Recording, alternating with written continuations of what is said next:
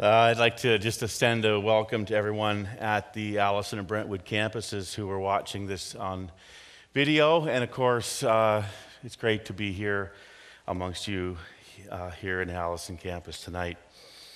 And as Jen said, we're continuing on with this journey of looking at the three-person nature of God. And ultimately, what we want to do is see how that connects with how we live and what difference does it make. One of the great questions I learned when I was doing graduate studies at McMaster was when the prof would look at you and then in response to your great theological statement and say, "So what?" You know, it's a very simple question, but I think it's one that we all need to answer. So what?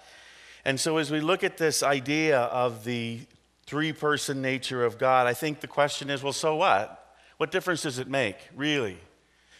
And as we start to unpack what the Bible teaches us, we start to see that it makes a world of difference how we understand God and who we understand God to be.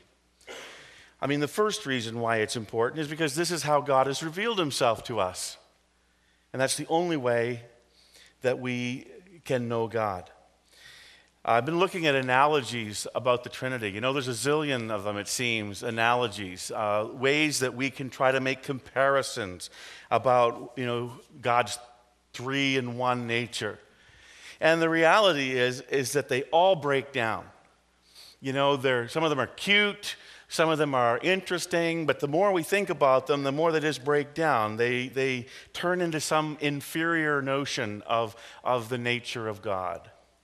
The reality is that if we think about it for just a second, how could an apple with the skin and the fruit and the core really sum up the nature of the invisible and almighty God who called everything into existence, who created DNA, who created the ecosystems of our planet, who created planetary orbits so that we're not going too fast or too slow, but just right in that Goldilocks zone, who balanced galactic mass, matter, dark matter that we haven't even understood until recently, yet God, with a word, spoke this into existence.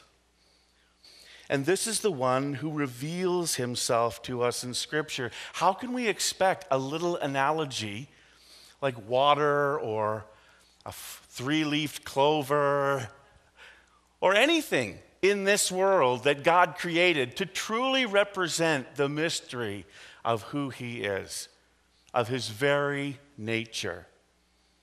We don't have to ponder it very long to realize that there is really nothing that compares to him. Oh, wait, I think there's a Bible verse that says that nothing compares with God, that there is no one like him. In fact, we sing worship songs like that.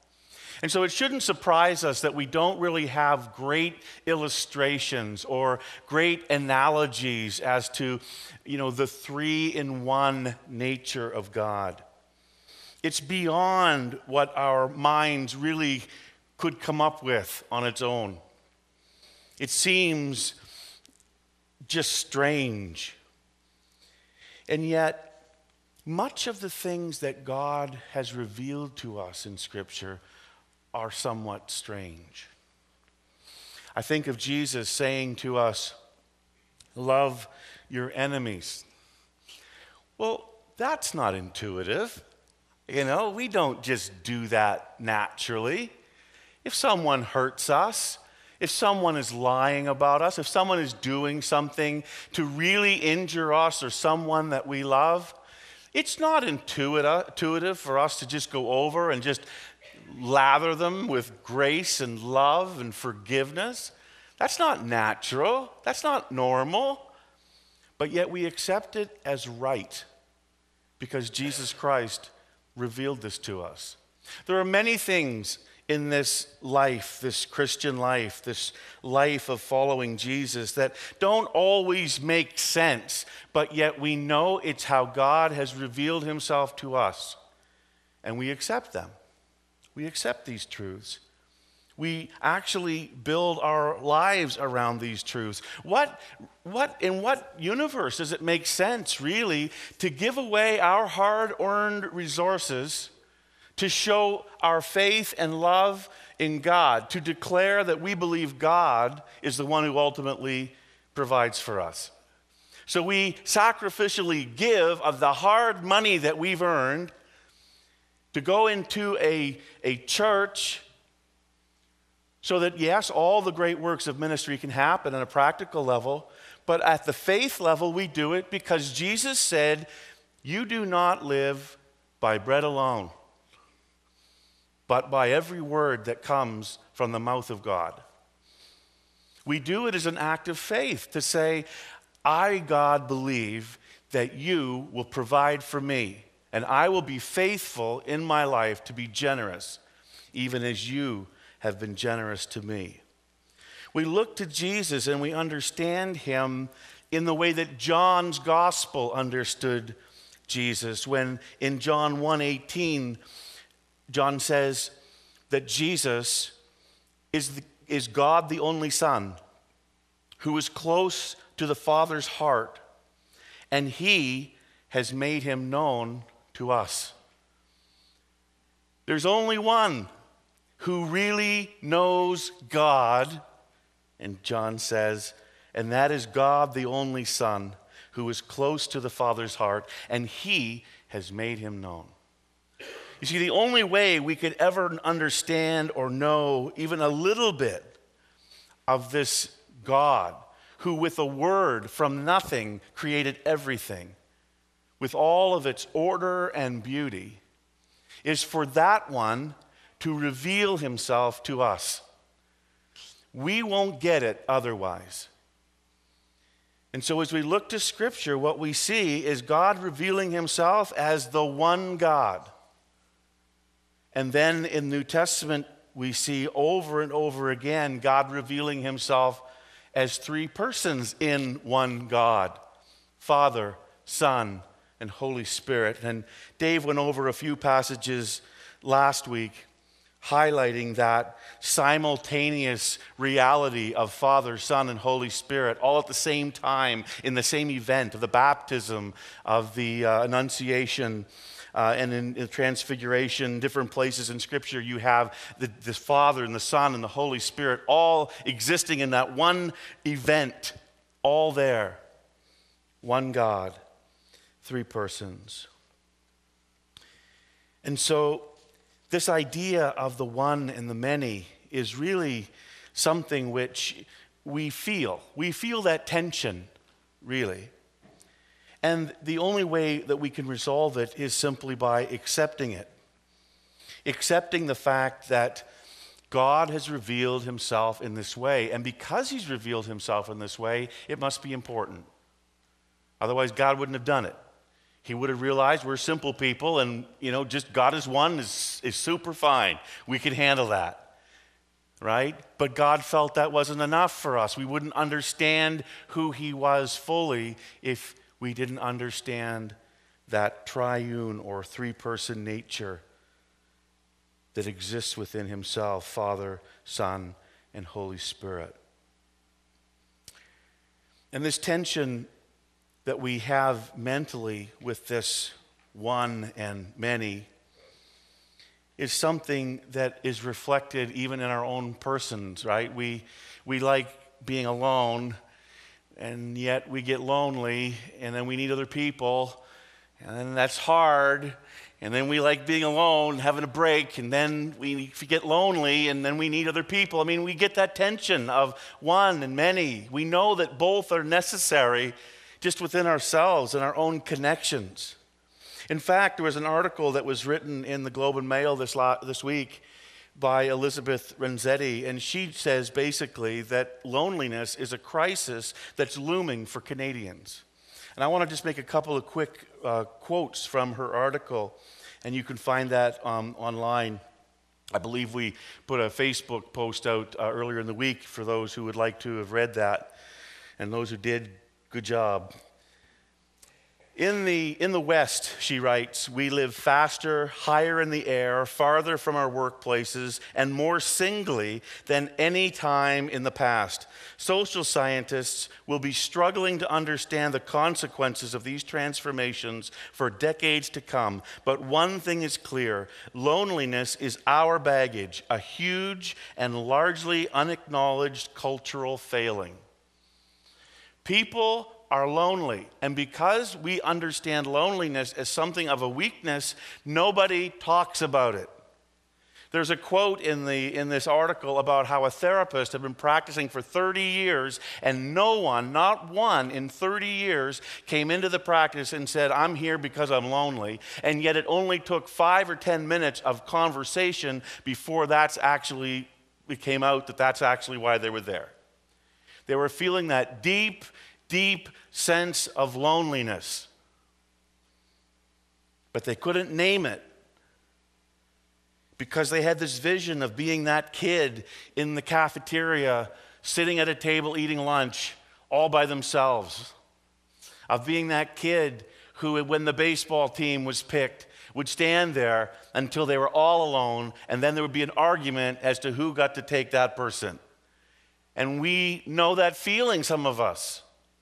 Maybe not in that area, maybe not in sports, maybe in academics. If not in academics, maybe in something else. It doesn't really matter where the area is. We've all felt that experience of rejection, that experience of someone judging us, that experience of not making the cut.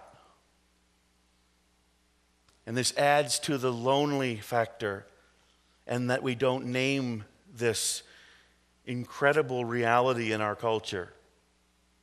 She goes on to say, in some cases, isolation is taken to Gothic extremes. In Britain, a young woman named Joyce Carol Vincent died and wasn't discovered for 3 years. Neighbors ignored the strange smell coming from her apartment, and when her body was finally found, the TV was still on. She became the subject of morbid fascination and a documentary. But we read that 3 years. And the TV was still on 3 years later. Apparently she had her bill set up to automatic debit or something.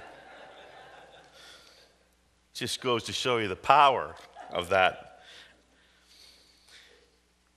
But seriously, how can it be in our society that someone can go unnoticed for 3 years? And yet I think all of us kind of feel that. In different circumstances, in different situations, we might be that person. I mean, it was just a couple of weeks ago, I think, that there was a veteran that passed away at 99 all alone at home, and there was a great massive support that everyone went to the funeral, and people were kind of saying on hushed tones, you know, that's great, but maybe they should have just gone and visited him while he was still alive. There's a reality to that. We feel the tension of this one and many, even in ourselves. Now, I'm an introvert. That means I love alone time. I love to shut the door and to just relish in the silence of the room with a book or whatever, anything alone. But you know what? After a while, the silence gets a little much. After a while, I'm wondering, maybe someone will come and visit for a minute or two. After a while, we start yearning for a bit of connection. We start wanting to have a little conversation. Maybe not a big one, but, you know, just to know that there's other people out there and you're not alone. And extroverts, you know, they're touching all over, talk, and, you know, greeting and meeting and all the rest. But sometimes they get to a place where they feel, I really want to connect with somebody. I want to do more than just say, hi, how you doing? Isn't it great? Blah, blah, blah, and then move on. I want to connect. I want someone to understand me. I want I want friendship. And I think that's something that we all can understand. And I believe that in that sense of loneliness, in that sense of a desire for friendship, that the nature of God as three in one has a lot to say about this for us. In the Eastern Church, we belong to the heritage of the Western Church, the European Church. But on the whole other side of things was a whole other theological understanding in the East. The early churches, the ones that we read in Scripture, most of them are from Asia Minor, which would have landed on the Eastern Church. Ephesus, Philippi, Eastern places. And they developed this idea of the relational Trinity, the idea that God is one, yes, but God is three in one, and therefore always in relationship. Father, Son, Holy Spirit. They actually came up with a name to describe that relationship. And we don't even use it much in our modern Western church. We don't even think about that. We just think God is one, let's go win the world for Christ. And that's great. But there is something about understanding the God who sent his Son and the Father and the Son who sent their Spirit that we need to understand, because it's all part of who God is and who is saving us and what he's saving us for and how we are to develop into different kinds of people. There's that passage in Ephesians that Paul says, imitate God as dearly beloved children. And when we learn that the very nature of God is Father, Son, and Holy Spirit, eternally in relationship, eternally knowing and being known, eternally loving and being loved, the Greek fathers called this the divine dance.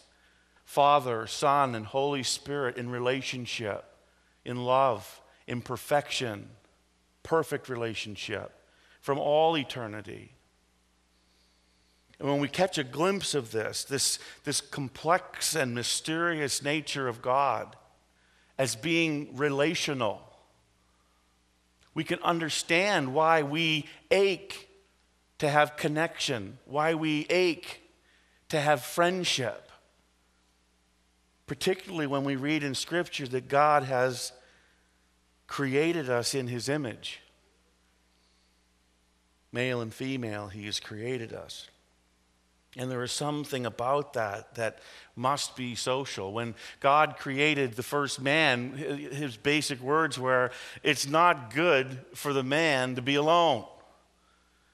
And it says that he brought all kinds of creatures to see if there was anyone there that, Adam could, be a partner with. And there was nothing in all the created order that would work. And so God made a great sleep come over Adam, and literally the Hebrew says, built the woman from the man. They were built from the same material, co-equal, alike, and yet different, created for relationship. And it was only after that everything was very good. And we've been messing it up ever since, right? But we need to understand that creation event as not just something God did pragmatically, but it's something that reflects his own nature of relationship. The relationship between the Father, Son, and Holy Spirit really does demonstrate that God is love. And this is a unique kind of idea. Other religions have sort of tagged into that, drawn from that idea. But really, the three-in-one God of the New Testament is the only God who can truly be love in and of himself, because he is the only God who can love other and still be self-contained, three in one. Love of self is not perfect love. Love of other is love. Jesus didn't say to the disciples, love one another the way I have loved myself. Did he? No, he didn't say that. I'll just correct you quick in case you think maybe that's what he said. He didn't say that. He says, as I have loved you. It's love of other that represents love, perfect love. And that perfect love can only exist when there is another. God didn't create us because he was lonely. He was in perfect relationship, Father, Son, and Holy Spirit, complete in every way, fulfilled in every way. The only reason God created you and me and this whole slew of humanity is because he wanted that love that is within himself to be experienced by us. He created us so he could love us. He created us so we could experience that deep friendship and love that he has within himself. And for a season, people did experience God in this way. And then, of course, it all fell apart. This nature, this relationship that God has in Trinity, in this three-person nature, is a love relationship that really is rooted in this idea of being perfectly known by another and knowing another perfectly. This is something that we don't experience in our relationships quite often, and not perfectly ever. But I know in marriage relationships and in deep friendships, this is kind of what we're going for, that they would actually know me and accept me, and that I would actually know them and accept them. And it's within that sort of raw acceptance and disclosure of all our frailties and all of our imperfections that we truly can have a friendship that is solid, because we know that if they'll accept me knowing that, they accept me. And we yearn for that. And yet this is exactly what we see in God, Father, Son, and Holy Spirit. It is so interesting to me as I think about and read the scriptures and what other people have thought through the ages, at how much this really does affect how we understand church and how we understand community. It's not just practically something that we do because we can do more together than alone, although that's true. There is something intrinsic about building community and becoming a part of a group where people know me, know my good qualities and my irksome qualities, and then my downright offensive qualities. And where I'm known, yet not rejected. People don't accept me to stay where I am. They want me to, move along, but not rejected. I think we all yearn for that. Yearn to be accepted for who we are, not just for the image that we put out there, because we all sort of project an idea of who we are. That's what Facebook's all about. Facebook's not about real people talking about real things. It's about putting an image of myself out there and revealing a little bit about myself that I want other people to see how cool I am, or all the neat thoughts that I've had. I get to think about what I'm going to say for 25 or 30 minutes and then put it up there in polished, perfect grammar. It's not real, right? All the ums and ahs and wrong words and saying, oh, I didn't mean that, all that stuff's it just scrubbed out, and we're this perfect person with the smile and the great photo. I'm not saying that there's no purpose to that. I'm just saying that that's not real people. Real people are annoying.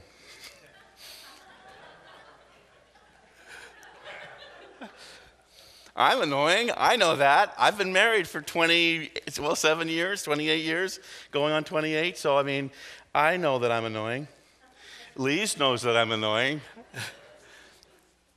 That's okay. Own it.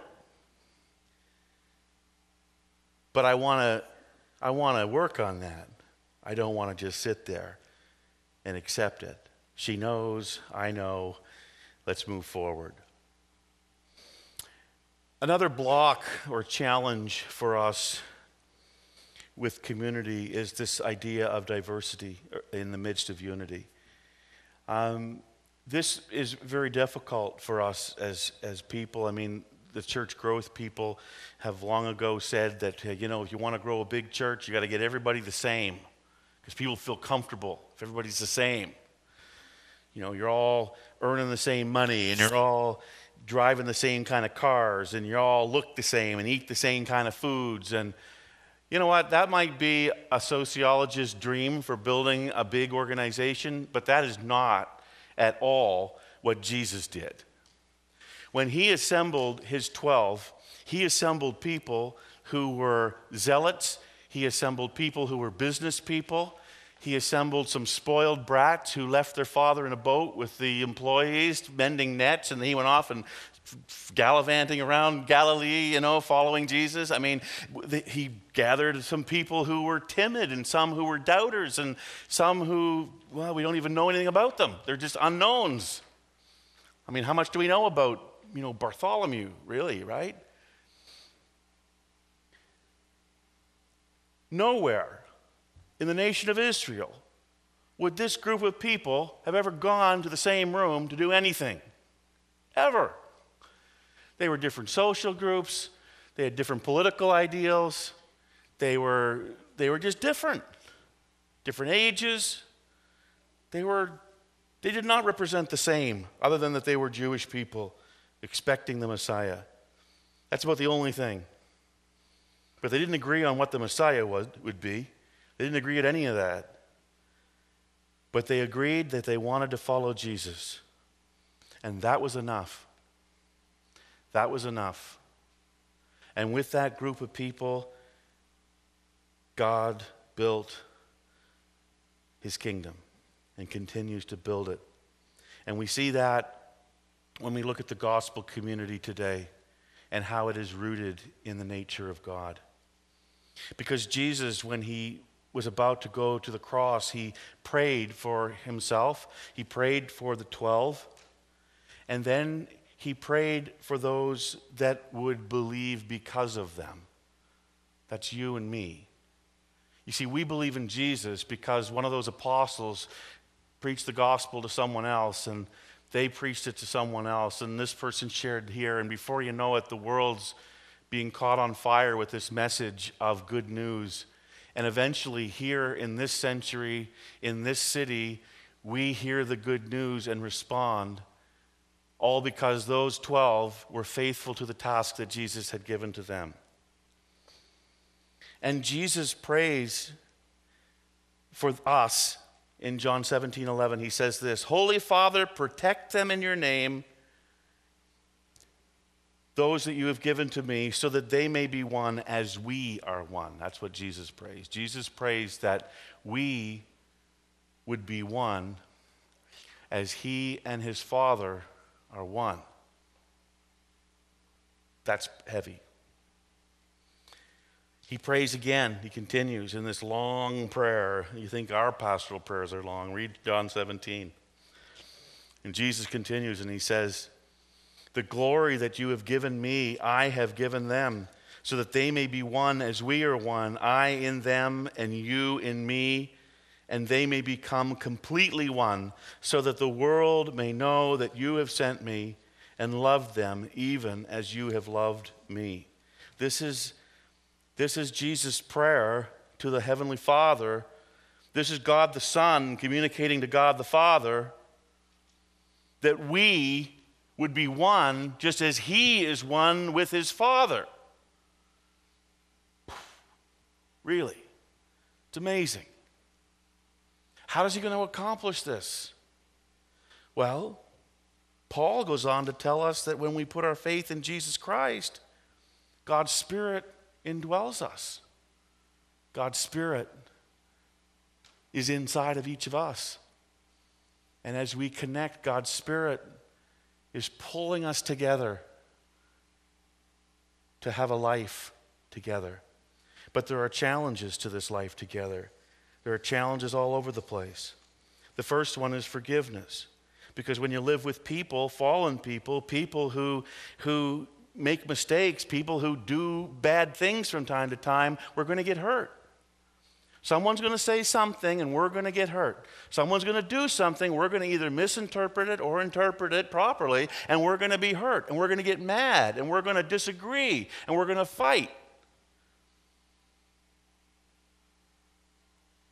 And we think it's more important to be right than to be one. Fortunately, God doesn't think that. Otherwise, he would have scorched this planet long ago. Because he's right, and we're wrong, and yet he chose to forgive. And he calls us to a similar path. One that says, you know what, I might be right and you might be wrong, but I'm going to forgive you. I choose to forgive you. I choose to pass over this offense. And I do not want this to affect the unity that we can have in Christ. That's discipleship. That's following Jesus. That's maturity. If we were allowed to hold grudges against those who never came to ask us for forgiveness, we'd all be hateful people. Because only about half the people, if that, who ever have hurt us, have ever actually acknowledged it or asked for forgiveness.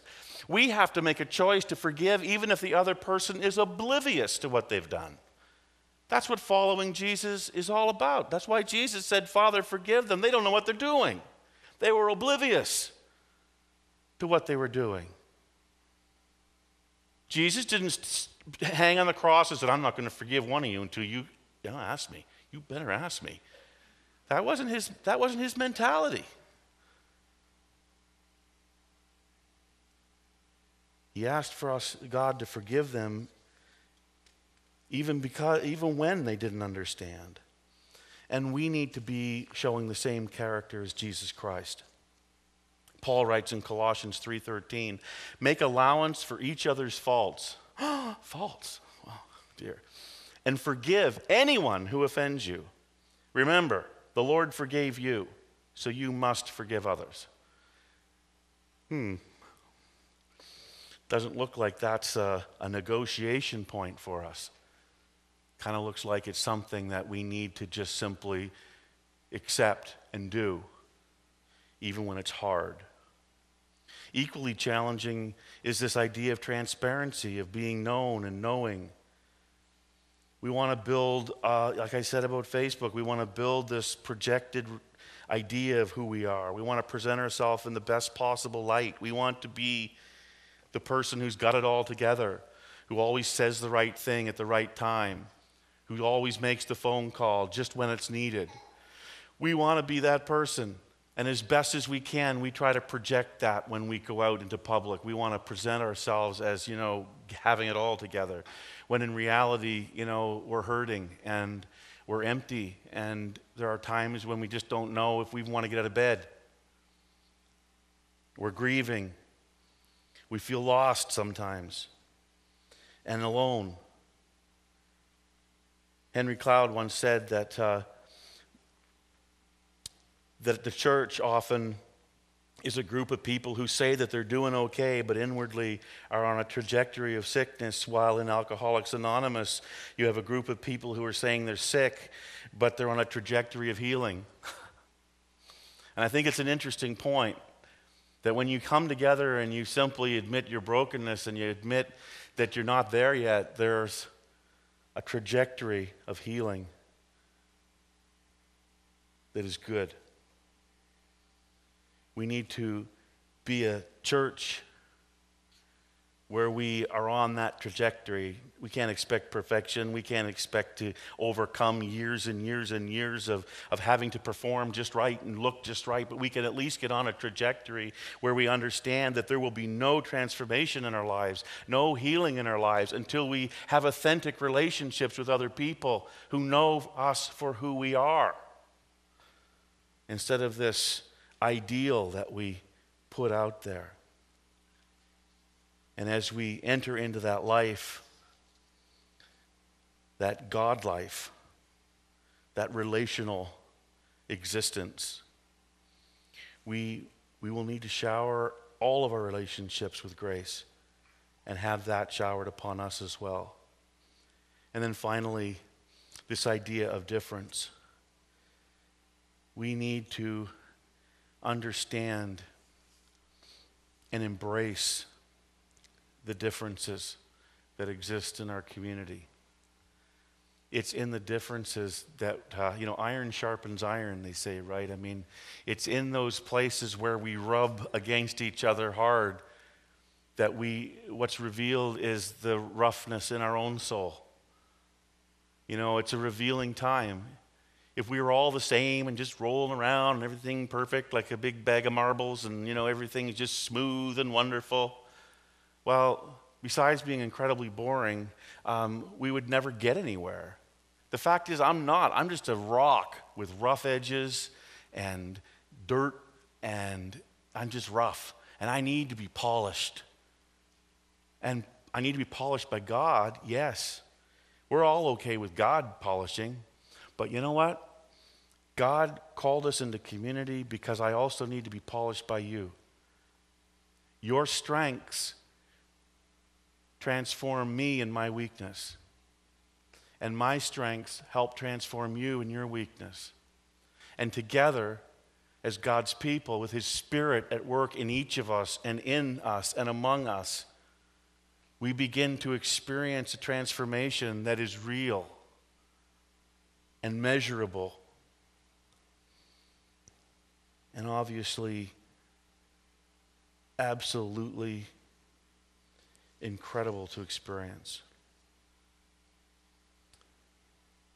God the Father is God. God the Son is God. God the Holy Spirit is God. But the Father is not the Son, and the Holy Spirit is not the Father. There is unity and there is difference. And in the family of God, there are different parts, as Paul says. And each part has a function, has a place. And we need each other in order to truly live out the life that God wants us to live. As we peer into the three-person nature of God, we can begin a journey where we seek unity and learn to forgive. A journey where we seek friendship and learn transparency. A journey where we seek grace and learn to embrace difference. Let's pray together. Father of all creation, give us eyes to see your glory and give us a vision for our new life together. Jesus, Son of God, give us hearts that embrace the forgiveness that you have brought to us through the cross so that we can extend the same grace to one another. Holy Spirit, surround us and protect us. Give us life in you. Make us one with you. Teach us as Spirit-filled people to build our relationships around the traits that mark your very nature: love, joy, peace, patience, kindness, goodness, faithfulness, gentleness, and self-control. Our gracious God, fill us with your love so that we can experience life as you intended it. May the world see the depth of our love for one another and know that you alone are God and that you have sent your Son to save us. We pray this in Christ's name. Amen.